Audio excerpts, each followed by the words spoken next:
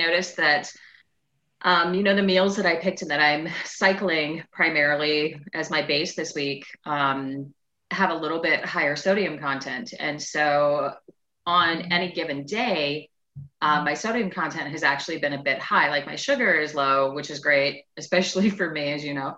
But my salt is high, and so it just kind of went through my head because I'm somebody who does not historically hydrate effectively throughout the day. Like, what, aside from obviously promoting edema, like what opportunities am I missing by having my sodium intake over my recommended for the day, or by not hydrating enough to really flush that out of my system?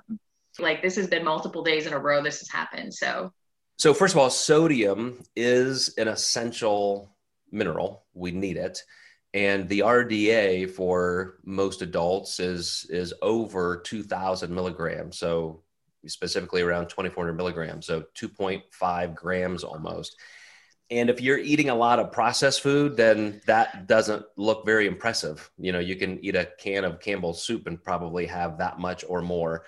But if you're eating pretty clean, basic whole foods, it's very difficult to even get to maybe half of the RDA. So that's the first thing I would look at is if you're ever worried about too much sodium, it's going to be just a processed versus whole food thing.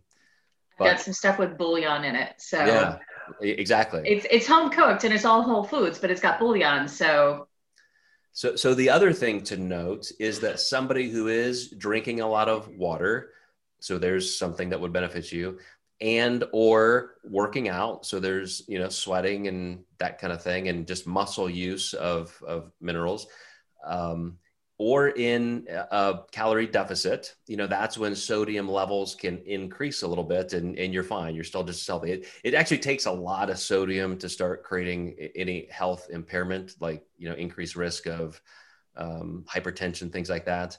Sodium is just never the biggest deal with that. It's just calories and body weight. But what could happen to your progress, obviously on the scale, you may see some fluctuations, like it was a higher sodium day. So now I should expect I'm going to be half a pound high or something because I'm retaining some water.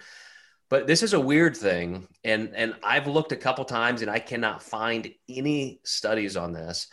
I feel like when sodium is really high, and especially for prolonged, and I don't think you're in this case, but I've seen guys who are putting away a lot of food, and so their sodium can get, to 6,000, 7,000. I've seen people at 10,000 milligrams. It becomes difficult to lose body fat.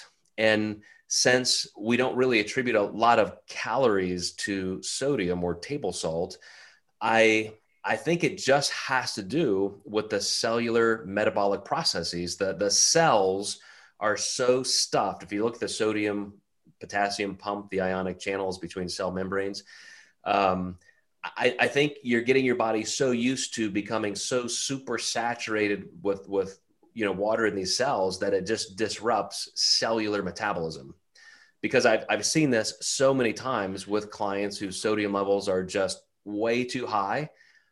Without any change in calories or food, just bringing sodium down, they start losing body fat faster, not just weight on the scale that you can attribute to water. So again, I know you're talking about a small meal change once in a while. I don't think you're going to get into that category, but I at least wanted to tell you there's the range of things to think about with sodium.